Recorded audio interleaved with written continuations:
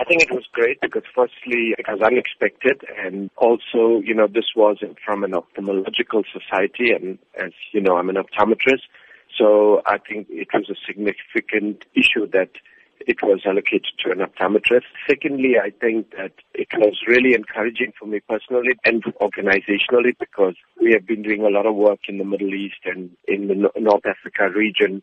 And over the years, I've partnered with various organizations, and we saw this as an affirmation of the positive role that we have played in the Middle East region in ensuring that people don't go blind or remain visually impaired.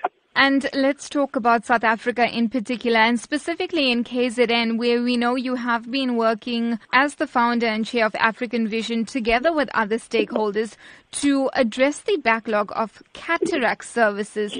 How serious is this backlog? South Africa is a contradiction. We have the expertise. We often don't have the access. And KZN is no different from that. If you look at the cataract surgical rate, that is the number of people per million per annum that receive cataract services.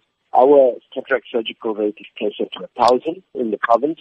A good cataract surgical rate to ensure that we are keeping up with the number of people that need the service would be closer than to 2,000 per million population. So we've got a big challenge in the province. Fortunately, through African Vision, we were able to bring together all the civil society players. But most importantly, we were able to get the full cooperation of the provincial government to make a small impact on trying and addressing the severe backlog that exists. You're also the campaign director of Our Children's Vision, working to expand eye health services to children in particular.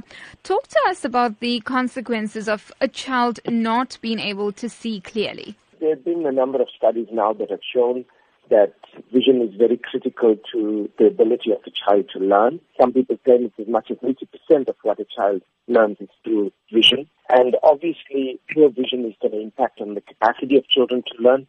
And particularly with poor children, it's going to impact on the capacity to earn later in life.